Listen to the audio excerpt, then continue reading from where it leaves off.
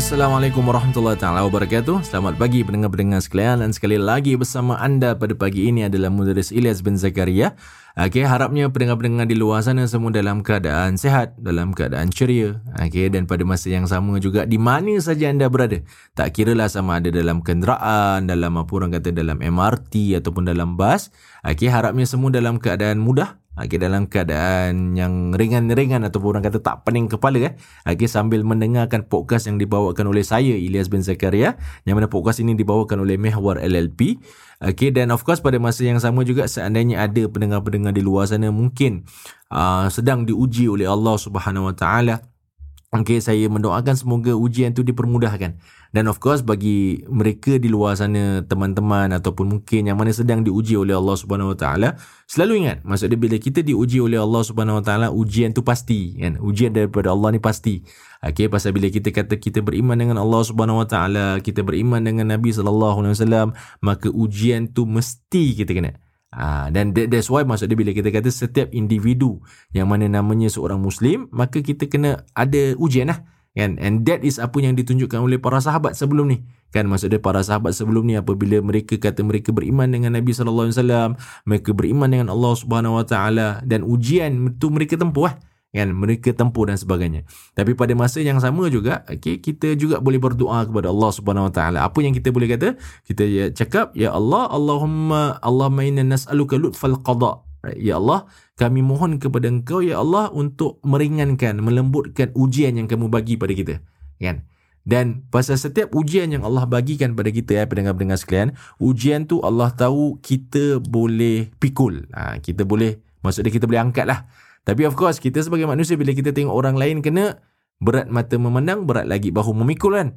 Orang yang angkat pula di ujian, dia cakap, aku bolehlah cakap kan, itulah inilah aku yang tanggung kan.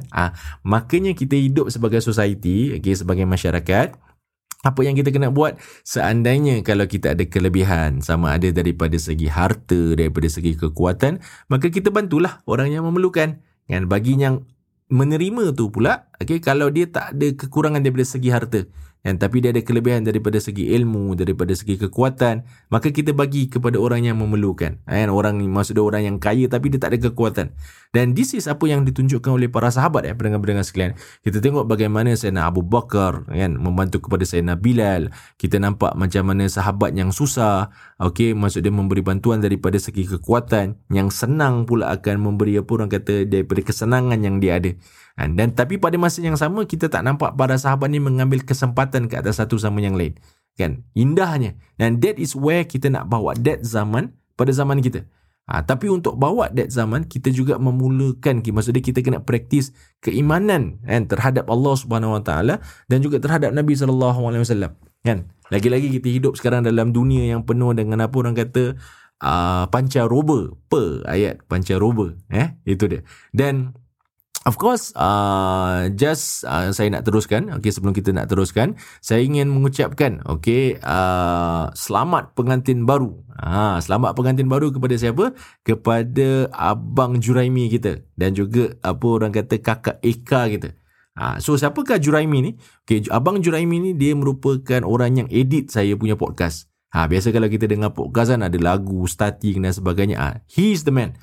Dia lah yang edit dan dia yang apa orang kata yang betulkan demi audio dan sebagainya.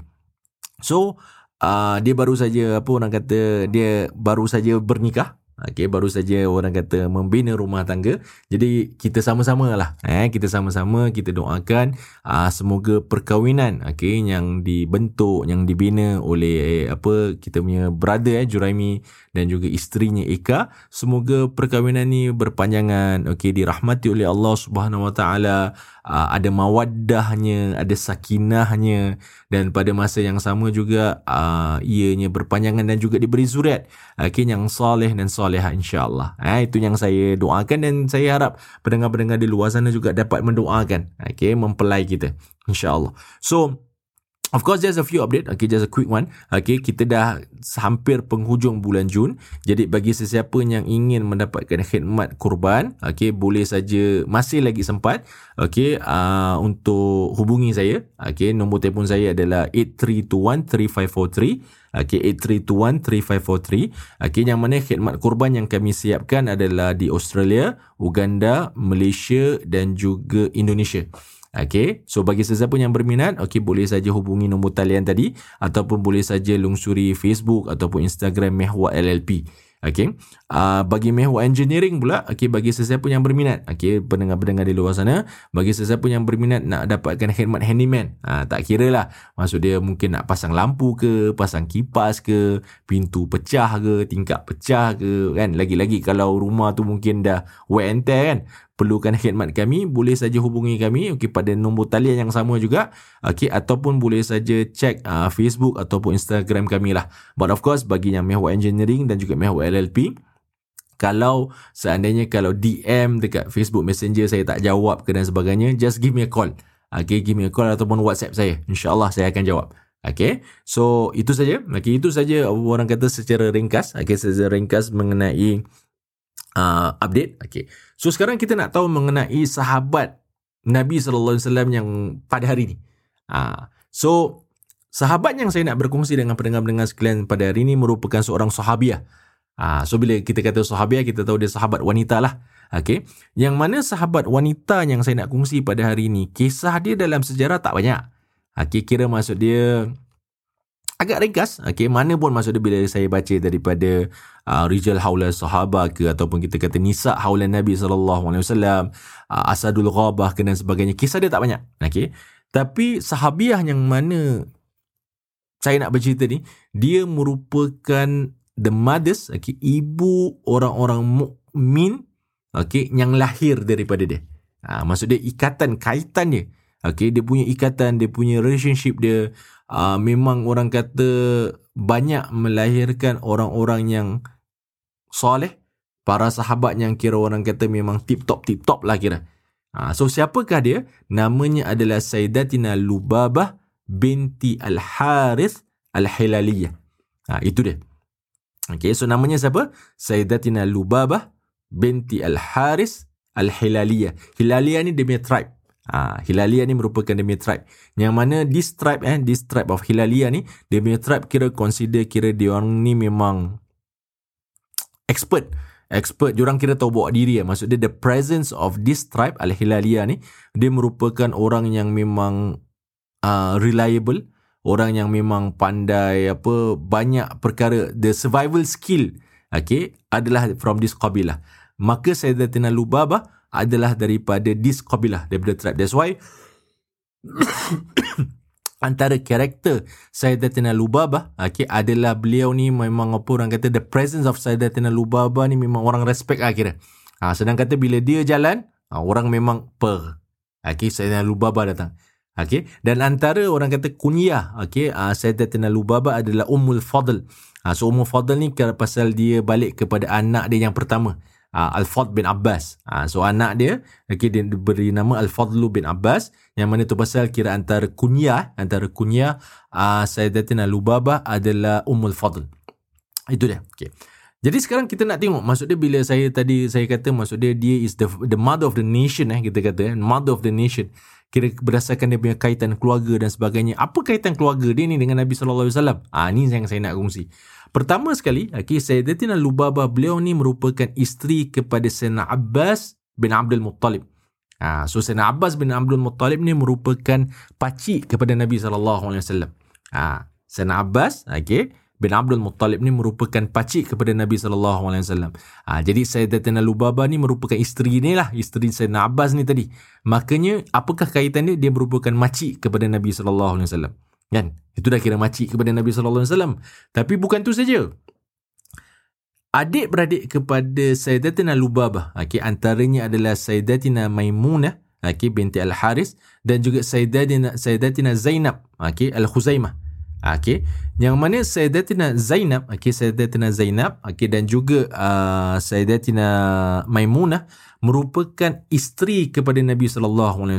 So dikirakan Ummul Mukminin, kan, Ummul Mukminin. Okey, yang mana Sayyidatina Maimunah merupakan isteri yang terakhir yang dikahwini oleh Nabi sallallahu alaihi wasallam. Okey. So, ini merupakan adik-beradik kepada Sayyidina Lubaba lah kira. So, maksud dia bila adik-beradik dah kahwin dengan Nabi sallallahu alaihi wasallam, maka Sayyidatina Lubaba ni dikira ipar, kan? Ipar kepada Nabi sallallahu alaihi wasallam. Kan? Dia dah merupakan makcik dan dia juga dah merupakan ipar, kan? Ipar kepada Nabi sallallahu alaihi wasallam. Lepas tu dia tak habis kat situ pula pendengar-pendengar sekalian. Okey. Adik dia yang lain, maksud dia daripada ayah yang lain pula, okey, adalah Sayyidatina Asma binti Umais dan juga Sayyidatina Salma binti Umais. Yang mana kalau before this pernah saya kongsi mengenai kisah Sayyidatina Asma binti Umais. So Sayyidatina Asma binti Umais, dan juga Sayyidatina Salma binti Umais merupakan adik, ataupun kakak, ada adik kakak kepada Sayyidatina Lubabah ni tadi. Yang mana Sayyidatina Asma binti Umais ni pula dia mengawini antara sahabat-sahabat Nabi sallallahu alaihi wasallam adalah Sayyidina Ja'far dan juga Sayyidina Abu Bakar Siddiq. Itu Sayyidatina apa orang kata Sayyidatina Asma. Sayyidatina Salma pula, beliau merupakan suami isteri kepada Sayyidina Hamzah bin Abdul Muttalib. Dan selepas Sayyidina Hamzah bin Abdul Muttalib syahid, dia bernikah dengan seorang lagi sahabat Sayyidina Shaddad. Jadi kaitan dia menampak, maksud dia bukan hanya berkait dengan Nabi sallallahu alaihi wasallam, bahkan dengan sahabat-sahabat yang besar-besar pun. Kan? Maksud dia yang apa orang kata sahabat-sahabat yang mana kalau kita baca sejarah dia, subhanallah. So kaitan dia adalah kat situ. Okey. Dan dia bukan situ saja pendengar-pendengar sekalian. Anaknya kepada Sayyidatina Lubabah juga. So siapakah antara anaknya? Anaknya salah satunya adalah Sayyidina Abdullah bin Abbas. Jadi kalau before this pernah saya berkongsi dengan pendengar-pendengar sekalian yang mana Sayyidina Abdullah bin Abbas dia merupakan habrul ummah. So habrul ummah ni maksudnya the scholars of the ummah ataupun ahli pena ummah. Kenapa dia dipanggil habrul ummah? Pasal dia didoakan oleh Allah, Nabi SAW sendiri. Kan biasa kalau bila kita nak start baca doa, kita baca Allahumma faqihna fid din, kan ya Allah fahamkanlah aku mengenai agama. That particular doa didoakan oleh Nabi SAW kepada Sayyidina Abdullah bin Abbas. Makanya Sayyidina Abdullah bin Abbas dia terkenal sebagai habrul ummah. Dan pada masa yang sama juga the first tafsir yang keluar adalah by Sayyidina Abdullah bin Abbas. Itu pasal dia adalah antara ahli tafsir dan dia juga merupakan ahli faqih, kan? Maksudnya dia memang mahir dalam fikih. Dan dia merupakan anak kepada Sayyidatina Lubabah ni tadi.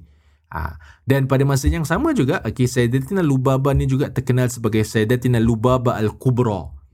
Kira the big Lubabah. Kenapa dia panggil Lubaba Al-Kubra? Pasal nak bezakan dia dengan Sayyidatina Lubaba As-Sughra. Sayyidatina Lubaba As-Sughra ni pula another, kira dia punya adik lagi satu lah kira. Yang dia punya kaitan dia. Yang mana interesting dia pendengar-pendengar sekalian, adik kepada Sayyidatina Lubaba Al-Kubra ni, iaitu Sayyidatina Lubaba As-Sughra ni tadi, merupakan kepada seorang lagi sahabat Nabi SAW, yang mana memang tak asing lagi, iaitu Sayyidina Khalid bin Al-Walid. Kan? Dah lah makcik kepada Nabi SAW. Dah tu pula ipar kepada Nabi SAW. Dah pula kira dia punya adik-beradik pula kira isteri kepada para khalifah, kan? Lepas tu ada pula pada tentera perang. Jadi kaitannya Sayyidatina Lubabah Al-Kubra ni kira memang banyak.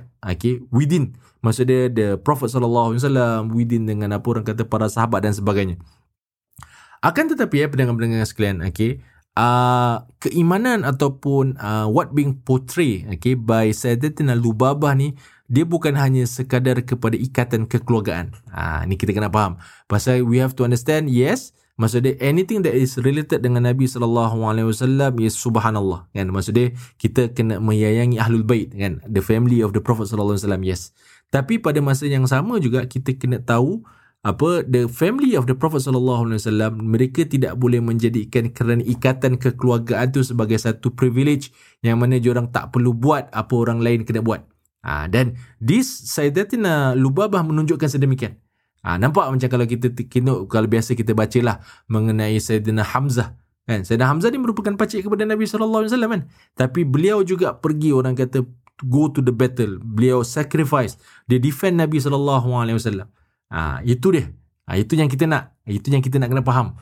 So it's the same with Sayyidatina Lubabah. Yang mana Sayyidatina Lubabah ni pendengar-pendengar sekalian, even before kita nak cerita a bit pasal dia punya perjalanan dia ni merupakan orang yang kedua daripada kalangan wanita, yang memeluk agama Islam selepas Sayyidatina Khadijah. Itu sendiri Sayyidatina Lubaba sendiri kata, aku merupakan orang yang kedua memeluk agama Islam selepas Sayyidatina Khadijah. Jadi dia merupakan minal awail lah. Minal, orang kata as-sabiqun al-awwalun, antara orang-orang awal yang mana memeluk agama Islam. Itu adalah Sayyidatina Lubaba al-Kubra. Akan tetapi walaupun beliau memeluk agama Islam awal, tapi pakcik Nabi SAW ni tadi, iaitu Sayyidina Abbas, dia tak masuk antara yang awal. Bahkan Sayyidina Abbas dia memeluk agama Islam selepas in the Battle of Badar. Pas in the Battle of Badar, in that battle, Sayyidatina Lubaba kira orang kata dia terkejut ataupun senang kata dia macam sedih. Pasal apa? Pasal Sayyidina Abbas dia berpihak kepada kaum Quraisy ni tadi untuk menentang Nabi SAW. Tapi of course apabila Sayyidina Abbas menjadi tawanan perang, lalu beliau dilayani dengan baik oleh Nabi SAW, maka daripada situ hatinya terbuka untuk memeluk agama Islam. That's one point lah mengenai Sayyidina Abbas. Tapi Sayyidatina Lubaba al-Kubra, dia adalah antara orang yang pertama, orang yang kedua lah daripada kalangan wanita yang memeluk agama Islam selepas Sayyidatina Khadijah. Itu dia. Itu adalah Sayyidatina Lubaba al-Kubra. So sekarang kita nak tahu, maksudnya lah, dia dah kita tahu dia punya silsilah dia dan sebagainya. Soalan kita nak tahu sekarang, tahu tak kita siapa yang membunuh ataupun siapakah yang menamatkan riwayatnya Abu Lahab? Kita biasa dengarkan mengenai Abu Lahab. Yang menamatkan riwayat Abu Lahab adalah Sayyidatina Lubaba sendiri. So kisah dia apa terjadi? Macam mana benda ni boleh jadi? Bendanya dia kisahkan, maksudnya apabila orang kata the people of Badar, the people of Badar, kira orang kata the muslimin dah berjaya, makanya kira cerita tu sampailah pasal pada masa ni Sayyidatina Lubaba dia belum lagi berhijrah kat Madinah Munawwarah. Dia berhijrah, maksud dia Sayyidatina Lubaba dia berhijrah ke Madinah Munawwarah agak lewat. Dia pergi dengan Sayyidina Abbas dan juga Sayyidina Abdullah. So it's quite late. So dia masih kat Mekah. Tapi the Battle of Badar tu dah jadilah. Nabi SAW dah berhijrah pergi Madinah Munawwarah dan sebagainya. So dikisahkan bila berita tu sampai dekat Mekah Mukarramah, makanya dia asam muslimin yang mana celebrate, dia happy. Benda tu happy. Dan pada masa tu ada Abu Lahab. Jadi bila Abu Lahab dekat situ, datangnya Abu Sufyan. Abu Sufyan pada masa ni dia belum memeluk agama Islam lah. So bila datangnya Abu Sufyan, Abu Lahab pun tanya, apa hal? Apa cerita? Jadi Abu Sufyan bercerita, dia kata sesungguhnya kami telah kalah, kami telah membelakangkan diri kami daripada Nabi SAW, maka kami dikejar oleh Nabi SAW dan sebagainya lah. Dia cerita, maksud dia menggambarkan bagaimana kekalahan yang terjadi in the Battle of Badr. So bila benda tu jadi, so seorang hamba pada masa tu nama dia is Abu Rafi'. Abu Rafi', dia happy lah kan, pasal dia jadi muslim. Yes, kita menang. Jadi bila Abu Lahab nampak benda ni, dia pukul Abu Rafi'. Dia pukul Abu Rafi'. Dan pada masa tu pula dia berdekatan dengan Sayyidatina Lubaba. Dan Sayyidatina Lubaba, pendengar-pendengar sekalian, yang macam mana before this pernah saya kata, dia merupakan daripada the tribe of Hilaliyah. So the tribe of Hilaliyah ni merupakan tribe yang mana kira memang expert in survival. Dia memang expert dalam senjata dan sebagainya. Sayyidatina Lubaba dia ambil one pole, dia rimbat Abu Lahab. Maksud dia sedang kata sampai terluka lah Abu Lahab. So bila Abu Lahab kena macam itu, dia pun stop, dia pun terkejut. Alamak. Nak menunjukkan betapa hebatnya Sayyidatina Lubaba ni, pendengar-pendengar sekalian. Maksudnya yang mana bila dia buat benda tu, Abu Lahab sebagai seorang antara ketua Quraisy, dia sepatutnya lawan balik tapi tak. Dia kena ni terluka ni, yang mana terus Abu Lahab terus diam, terus dia balik. Yang mana akhirnya lat seminggu, apabila beliau dilukai oleh Sayyidatina Lubaba, lat seminggu, luka yang dialami dia tu, kena infection ke apa ke dan sebagainya. Dan daripada situ terus Abu Lahab dia tinggal teruskan di dunia. Kira orang kata memang game lah, dia habis. So tu puncanya Sayyidina Sayyidina Lubaba. dia pertahankan dia hamba Abu Rafiq ni tadi. Okey, lalu dia ambil pole, dia rembat ni Abu Lahab. So Abu Lahab dah luka. So bila Abu Lahab dia balik, seminggu dia pun habis, finish. So this is the woman yang mana menamatkan ni riwayatnya Abu Lahab tu tadi. Subhanallah. Kan, subhanallah. Jadi antara kisah-kisah yang mana kita boleh lihat sekali lagi adalah mengenai yang mana Sayyidatina Lubaba ni juga, okey, beliau banyak dia orang kata ni Sayyidatina Lubaba ni banyak menghabiskan masa, okey, banyak menghabiskan masa dekat Darul Arqam, okey, dan pada masa yang sama juga dia banyak menghabiskan masa dekat rumah Nabi sallallahu alaihi wasallam. Okey, apabila beliau mula memeluk agama Islam. Itu Sayyidatina Lubaba. Okey, lalu apabila Sayyidatina Lubaba dia dah berpindah ke Madinah Munawwarah, dia buat benda yang sama juga. Maksudnya dia selalu, how do I say this Kira kalau biasa kita kata kalau Sayyidina Abdullah bin Abbas tu merupakan habrul ummah, okay, dia menjadi habrul ummah kerana si ibu ni tadi. Pasal mak dia kira memang tuntut ilmu. Subhanallah, subhanallah. Kan? Tak kira maksud dia sama ada muda ataupun dia dah tua. Yang mana bagi pendengar-pendengar di luar sana, okay, ini kita boleh jadikan satu iktibar. Okay, maksud dia bila kita kata mengenai menuntut ilmu ni, okay, jangan kita jadikan umur tu sebagai alasan. Jangan kita jadikan apa orang kata kita ni dah berkeluarga, kita tak boleh tuntut ilmu. Kan? Pasal Sayyidatina Lubaba menunjukkan sebaliknya. Lagi-lagi pada masa tu, keadaan pada masa tu ada battle. Kan? Bukannya ada internet, bukannya ada apa. Of course kita akan kata, tapi yang rumah dekat-dekat apa? Kan? Kita akan cakap macam, yes, betul memang rumah diorang dekat-dekat. Kan? Tapi pada masa yang sama, dengan rumahnya yang dekat, okay, dengan battle lagi, dengan keadaan orang kata kena boykot dan sebagainya, Sayyidatina Lubaba, okay, tidak menunjukkan itu merupakan sebab untuk tidak menuntut ilmu daripada Nabi sallallahu alaihi wasallam. Subhanallah. Subhanallah. Subhanallah. And kerana sifat ibu yang tadi ni macam ini, maka dia dapat melahirkan seorang anak yang mana dipanggil habrul ummah, iaitu Sayyidina Abdullah bin Abbas. Jadi dekat sini ini yang mana kita kena tanya diri kita, kan? Maksudnya kalau kita inginkan anak ataupun kita inginkan the nation yang mana bukan hanya mempunyai ilmu tapi mempunyai akhlak yang mana diajarkan oleh Nabi sallallahu alaihi wasallam. So soalan yang kita kena tanya kepada diri kita sebagai ibu, ayah, sebagai orang yang lebih dewasa, okey, apakah benda yang kita boleh invest? Apakah benda yang kita boleh sacrifice, kan? Untuk mendapatkan apa orang kata the best generation kan? Itu yang kita kena tanya diri kita lah. Dan Sayyidina Lubaba menunjukkan sedemikian, kan? Pasal apabila beliau berhijrah ke Madinah Munawwarah, okay, Sayyidatina Lubaba, okay, dia keep continue. Dia still duduk dengan Nabi sallallahu alaihi wasallam. Dia akan sentiasa orang kata suhbah, menemani Nabi sallallahu alaihi wasallam hanya untuk belajar daripada Nabi sallallahu alaihi wasallam. Itu adalah Sayyidatina Lubaba. Okay? Dan of course akhirnya Sayyidina Lubaba kira dia hidup umurnya agak panjang. Okay, dia hidup umur agak panjang. Ada yang mengatakan dia wafat pada zaman khilafah Sayyidina Uthman. Okay, so maksud dia perjalanan Sayyidatina Lubaba ni agak jauh. Okay, cuma kisah dia ni agak tak banyak. Pasal dia banyak lebih dekat background.